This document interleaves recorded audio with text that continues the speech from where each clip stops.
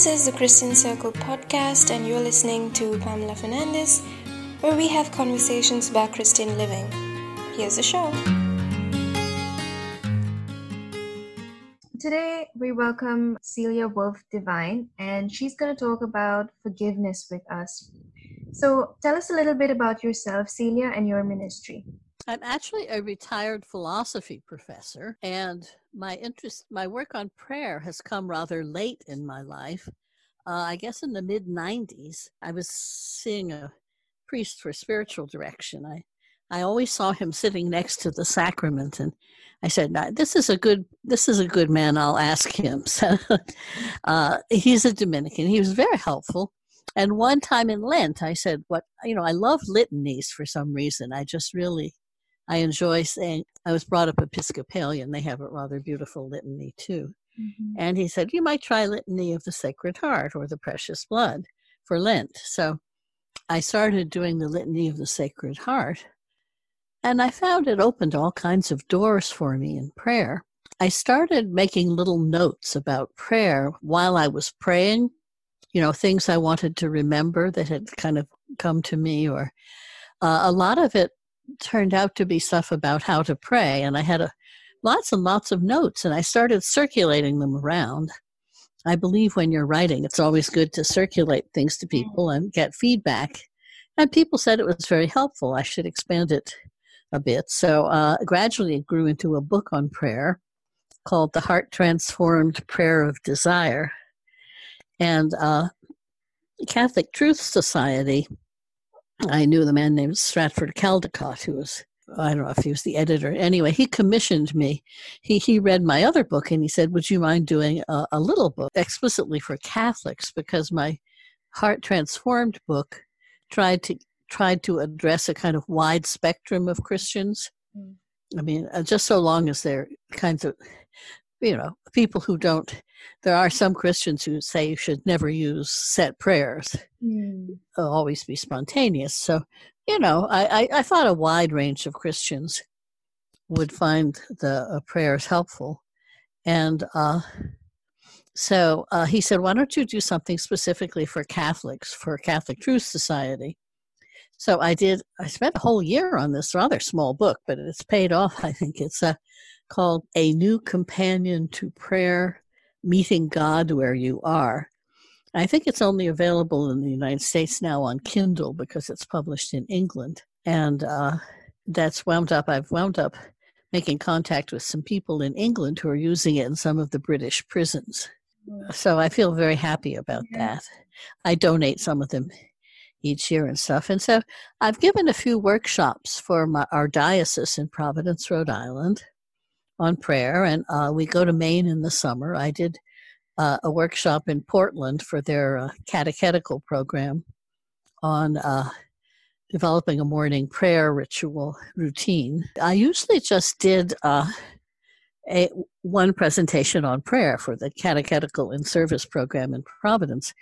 But one year, the Year of Mercy, it was declared by the Pope. And they said, well, that's our theme. Can you connect it? So I did a presentation on prayer and forgiveness, and the importance of prayer for forgiveness. And that was very, very well received. So I said, that's great. I think I'm going to develop these notes into an article. So I got one in Our Sunday Visitor. I think it was 2004. Wow. And then it seems to have circulated. Some people asked for permission to reprint it, and it seems to have gotten out in various different places. So I don't have a regular ministry.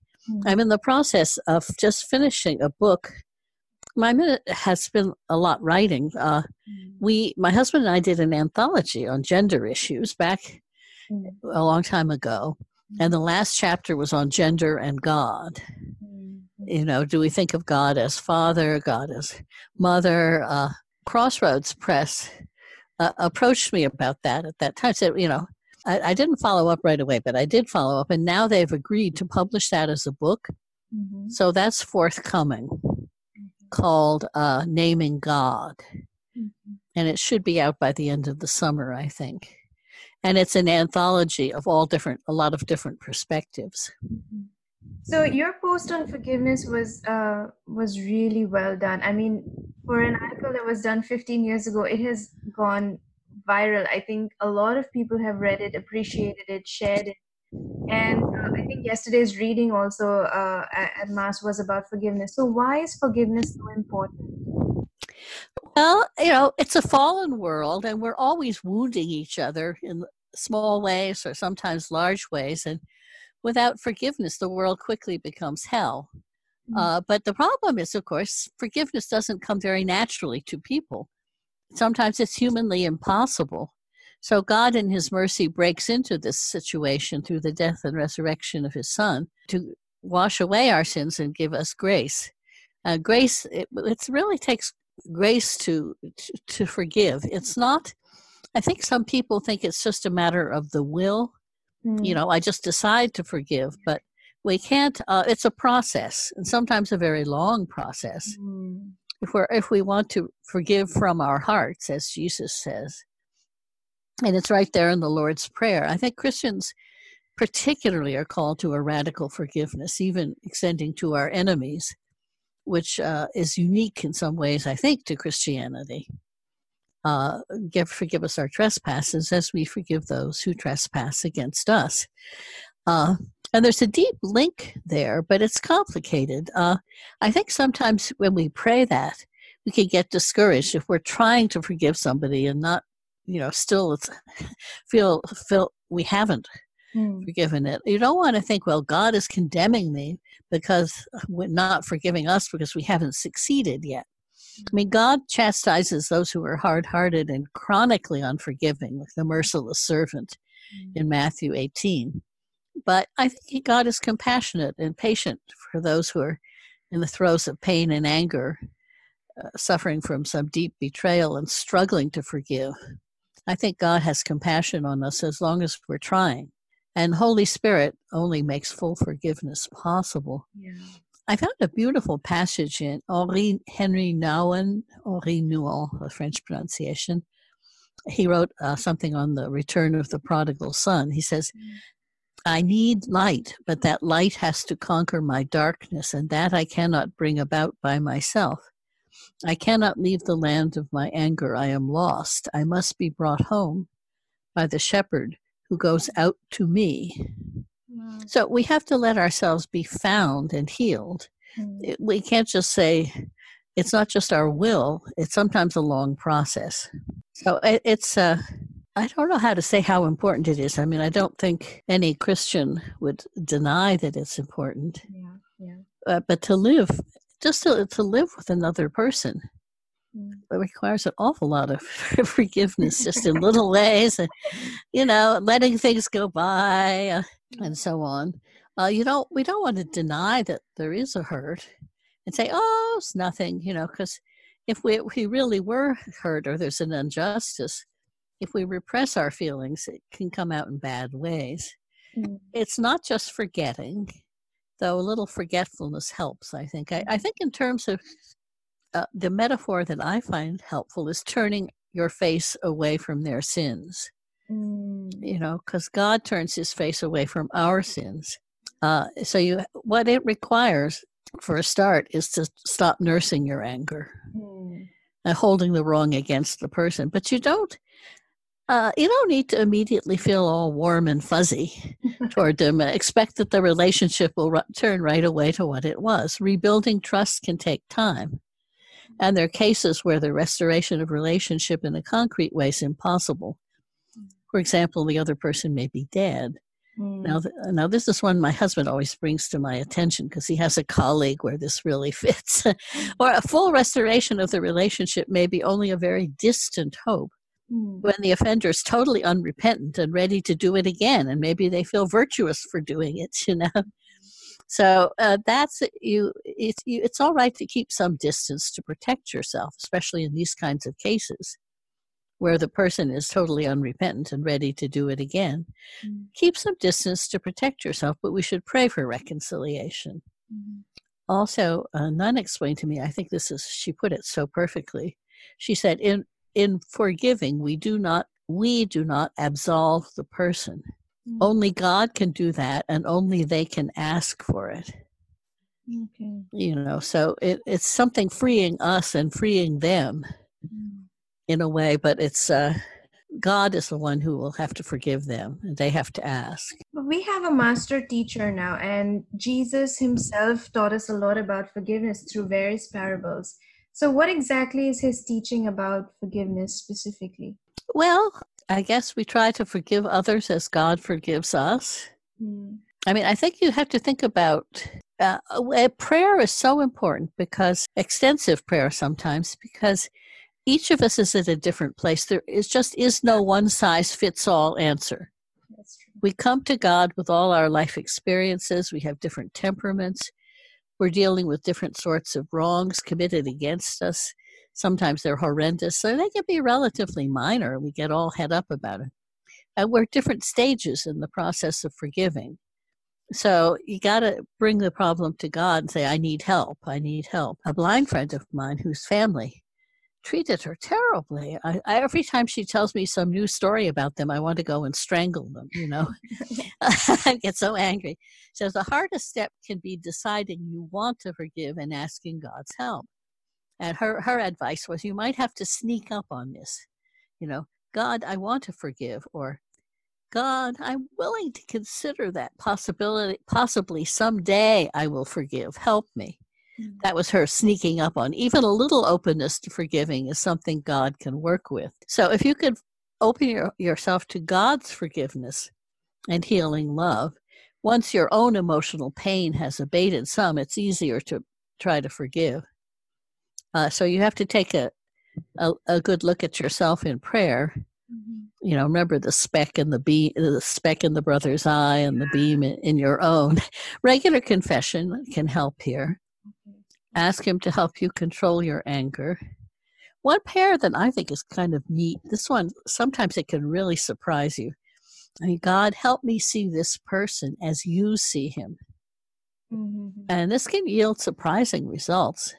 From instant feeling God's love for them, or seeing them as lovable, their brokenness may be revealed, or extenuating circumstances. Sometimes you come to understand how they see the situation and find they were at least partly right. So I remember one time I was in San Francisco, and I had just become a Catholic, and there were these gay guys who were dressed, they called themselves the Sisters of Perpetual Indulgence, and they dressed as nuns. Okay. And they wore nuns' habits, and he called himself Sister Boom Boom, I was looking at this bearded guy in his nun's habit called Sister Boom Boom, and I was feeling really sort of angry at him, And I asked to God, show me, how do you see him? And I had this vision of this love coming down, just trying to find a little chink in his armor to get through to him. I was kind of surprised. So, if you ask yourself, how does God see that person?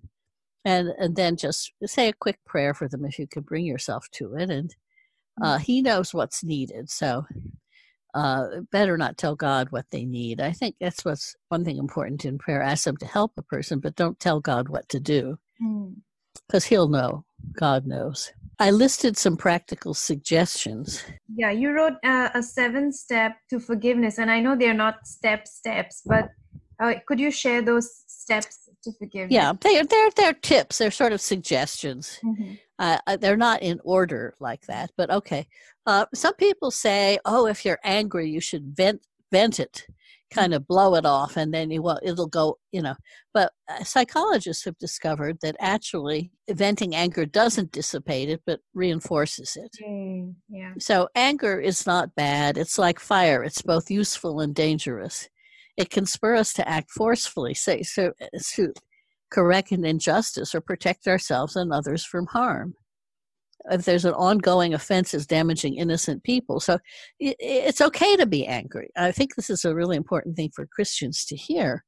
But you have to direct the anger to do what you can to right the situation, especially where innocent people are being harmed. But don't let it eat you up and go after them for revenge.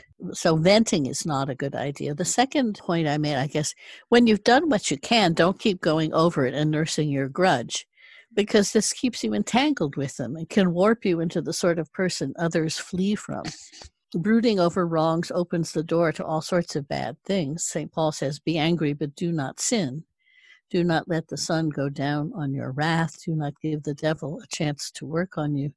I think we've all met at some time in our life, probably more than once, somebody who's just eaten up with anger over something or things, some injustice they suffered, or some betrayal, or some family quarrel, and can't wait to, they're just so obsessed about it. They're projecting anger, and everybody wants to get away from a person. Have you met people that are just, they seem to be eaten up with anger? You don't want to have that energy around you. You want to sort of escape. Please, no, don't. You don't want to have their company. It's very hard if it's a person you care about. Yeah. My husband had a friend like that. He was just projected so much anger. It was very hard to be around him. So at some point you just have to let it go. And asking for a spirit of gratitude, I think, might be a good antidote here.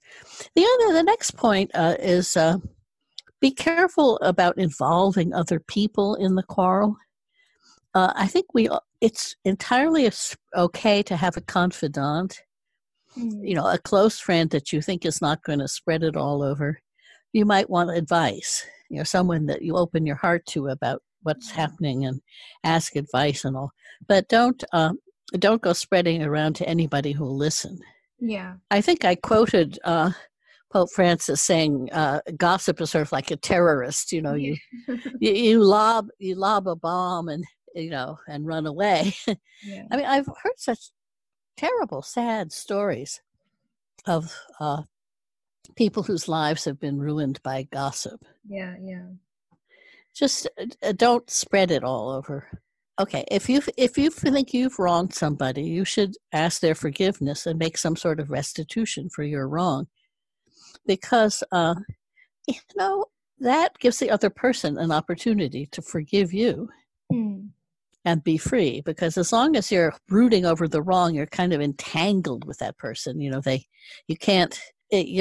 become free when you let go of the wrong, and so if you've wronged somebody else and you say you apologize, ask forgiveness, that gives them the wonderful opportunity to forgive. Another point: don't sweat the small stuff. Saint Therese of Lisieux does this beautifully. Yeah. There's a little book on her. I forget what it's called. I wish I could remember. It was written by a Carmelite who is a psychotherapist. But the way of Saint Therese of Lisieux, she was wonderful at that. When you're a nun and you live in close quarters with all these other women, you probably nearly go crazy. But you have to let things. People get in squabbles over little things, and she says what we choose to fight is so tiny. When we win, it's with small things, and the triumph itself makes us small. When we become embroiled in trying to argue, explain, justify ourselves, we lose our peace of soul. Better let the matter drop in silence. Now, she was never afraid to speak the truth forcefully when duty required it, but she chose her battles wisely and chose to let little things go by for the sake of her own peace of mind, not getting all riled up and fighting over little things. Act for the person's good even when you don't feel like it. Don't slam the door permanently. Allow the person room to change. Keep praying for reconciliation. You don't just sort of walk away and slam the door, but you keep, you do what's for their good as much as you can. And one thing I really like, they changed it a little bit in my article, but some forgiveness ritual at bedtime, particularly if you've had a kind of rocky day. But there's a Ukrainian Rite monastery I go to. It's quite a small monastery. I've been there on retreat. And they at their comp line they have a little ritual. They say, "Pray for me and forgive me, for I am a sinner." And the other one responds, "May God forgive you."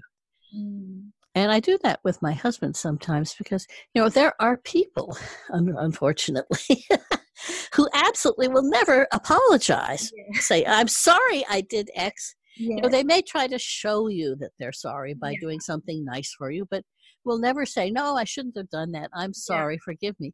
They just never do that. And you feel like you're carrying it. You want that apology. Yeah. So Yeah. if you hear them saying, "Pray for me, forgive me, for I'm a sinner," that shows a general disposition that they're able to be acknowledge that they're generally sinners in need of forgiveness, and you don't have to hold out for them to say, "I'm sorry I said that. I'm sorry," because some people just have a terrible time Yeah. saying they're sorry for some particular thing, even when they jolly well should. Yeah. And so I find that's a very nice formula because you say it and they say it, and it kind of covers the waterfront.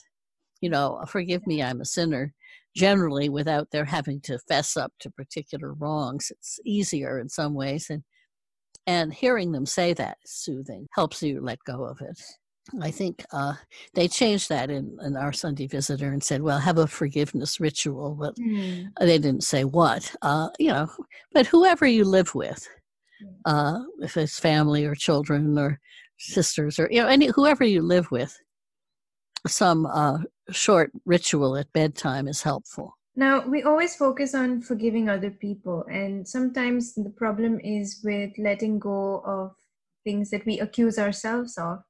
So, how can we forgive ourselves before we can even learn to forgive other people? Uh, that's a hard one. I hadn't thought about that this time, so I'm going to try to wing it. Okay. I think first of all, forgiveness is not ours to give. Yeah. We do not. It's God to whom we're accountable. Yeah. So praying that God will forgive us. If God has forgiven us, we can't insist on higher standards than God, I guess. But I guess humility, recognition of our own. Okay, I sin. That's what. I think sometimes there could be a certain pride. Yeah. That we don't want to admit we're capable of sinning, Hmm. and we don't want to. We want to be more perfect than we can be, and uh, I don't know. There's some things that would be so big and so difficult. I don't know if I could manage, but like, thanks be to God, I never had an abortion. But if I did, I think that would be a very hard one. Hmm. Or a little. I think sometimes the devil tries to get at us too, Yeah. by dredging up even sometimes just little things Yeah. that we have feel bad about ourselves for doing. Hmm. And just letting them come infest your mind all the time, Yeah. letting them come back at you is really more the devil than God. I think uh, you have to ask God to show you where he wants you to change, Hmm. and if we try to, these self-improvement programs and God, Jesus is the spiritual director. I think that's the important, he will show us what he wants us to work on. Like, also, there's the problem of things in the far past Yeah. that we may have repressed memories of childhood abuse and stuff like that. And I had childhood abuse, and I was 30 before God brought it up to my consciousness to forgive. Hmm. And maybe earlier I wasn't grounded enough. I didn't have the ability or strength to forgive. It's sort of, I think therapists who go digging around in the past too much can, what do you call it? Sort of a bull in a china shop, Hmm. It's very delicate work, and the delicate work has to be done by the Holy Spirit and letting God sort of direct us the time at which now this is what he wants us to work on now. Hmm. So, relying on the Holy Spirit would help us, and in time, God would help us with forgiving ourselves. Yes, I think that's a good summary. uh, it's sometimes more than humanly possible. Mm. And that's why we need Jesus. That's why we need the Holy Spirit. For as a Catholic, I find confession helps because it forces you to face up to Yes. things. Suddenly you find yourself doing something that you didn't think, or having a thought that you just didn't think you were that kind of person. You say, oh my gosh, what did I, Yeah. and you have to sort of fess up. Yeah. Yeah. So after confession, we have what is called penance. Now, there are a number of people who keep saying, well, I'm doing the same thing again. It keeps happening. Or how do we make this penance really meaningful without making it a ritual so that we don't do the same things that we're doing over and over? Well, there's two questions there. I mean, I approach a penance as a way of expressing my thanksgiving to God for having Hmm. forgiven me. Okay. Of course, we do the same things over and over. We're creatures of habit. Yeah. Habits are slow to change, Yeah. and you get grace. The sacrament of confession is a channel of grace. And if you keep bringing it back, it's going to work, eventually you will have the grace. You'll notice, I think sometimes you notice changes more over a long period of time. Sometimes there's some pattern that you had that was really troubling you, and all of it, one day you say, hey, I'm not doing that so much anymore. Hmm. You notice that over time you're more patient. My favorite example of that is I used to get hysterical in traffic jams. I would go ballistic, you know, and so I got to a point where my patience was improving, so I could offer it up. Say, God, I offer up this suffering that I'm experiencing for some good. Bring some good out of it. I'm going to stay calm. I'm not going to go. I'm not going to go ballistic in this traffic jam. I'll just quietly sing a hymn or say a few prayers, or and I found I could endure traffic jams much better. Now, at a certain point, if it's bad enough, I might still get a little unglued. But you'll notice the different areas in your life. One for me is learning to keep my mouth shut and not blab things, and I sort of being a bit guarding my tongue. I'm not good at that. I sometimes say things that will wind up hurting somebody, though I didn't intend to. I just didn't think before I spoke. Hmm. I wish I could say God had really helped me with that. I think maybe he has, but I think the changes occur over a period of time. Sometimes, a friend of yours may notice too, and Hmm. you don't notice yourself. You seem different. So I think the changes, it's like rebuilding something inside of you so that it's a slow process. It's like a seed germinating or growing, or it's most of these patterns we've had all our lives. It's not exactly it can't be quite a quick fix Hmm. because we spent years developing those habits, Yeah. and it takes a while for them to the fact that you're bringing the same things. I don't know. I don't. It's God's grace alone that enables us to forgive at all, Hmm. to get to change, Hmm. to become better. So we have to sort of wait sometimes for God to get, I mean, we should cooperate, obviously. We should try our best, but it will take time, and we need a lot of prayer over things. Any last bits of advice about forgiveness? I wish I could hear the people out there and see what they're thinking. What advice they would like? I mean, is there anything comes to your mind? Um, I don't know, maybe a struggle with a particular person, forgiving particular people. Well, asking God to help you see them as He sees them, Mm-mm. praying for them. Yeah. Sometimes I think forgiveness. I remember one time I was very angry at somebody trying to forgive him, and I felt like God was calling all the angels and saints to witness. You know Mm. that I the demand that I forgive, and just not continuing to dwell on it, not holding it against that person, Mm. not going over it again in your mind is. choosing not to hold it against them.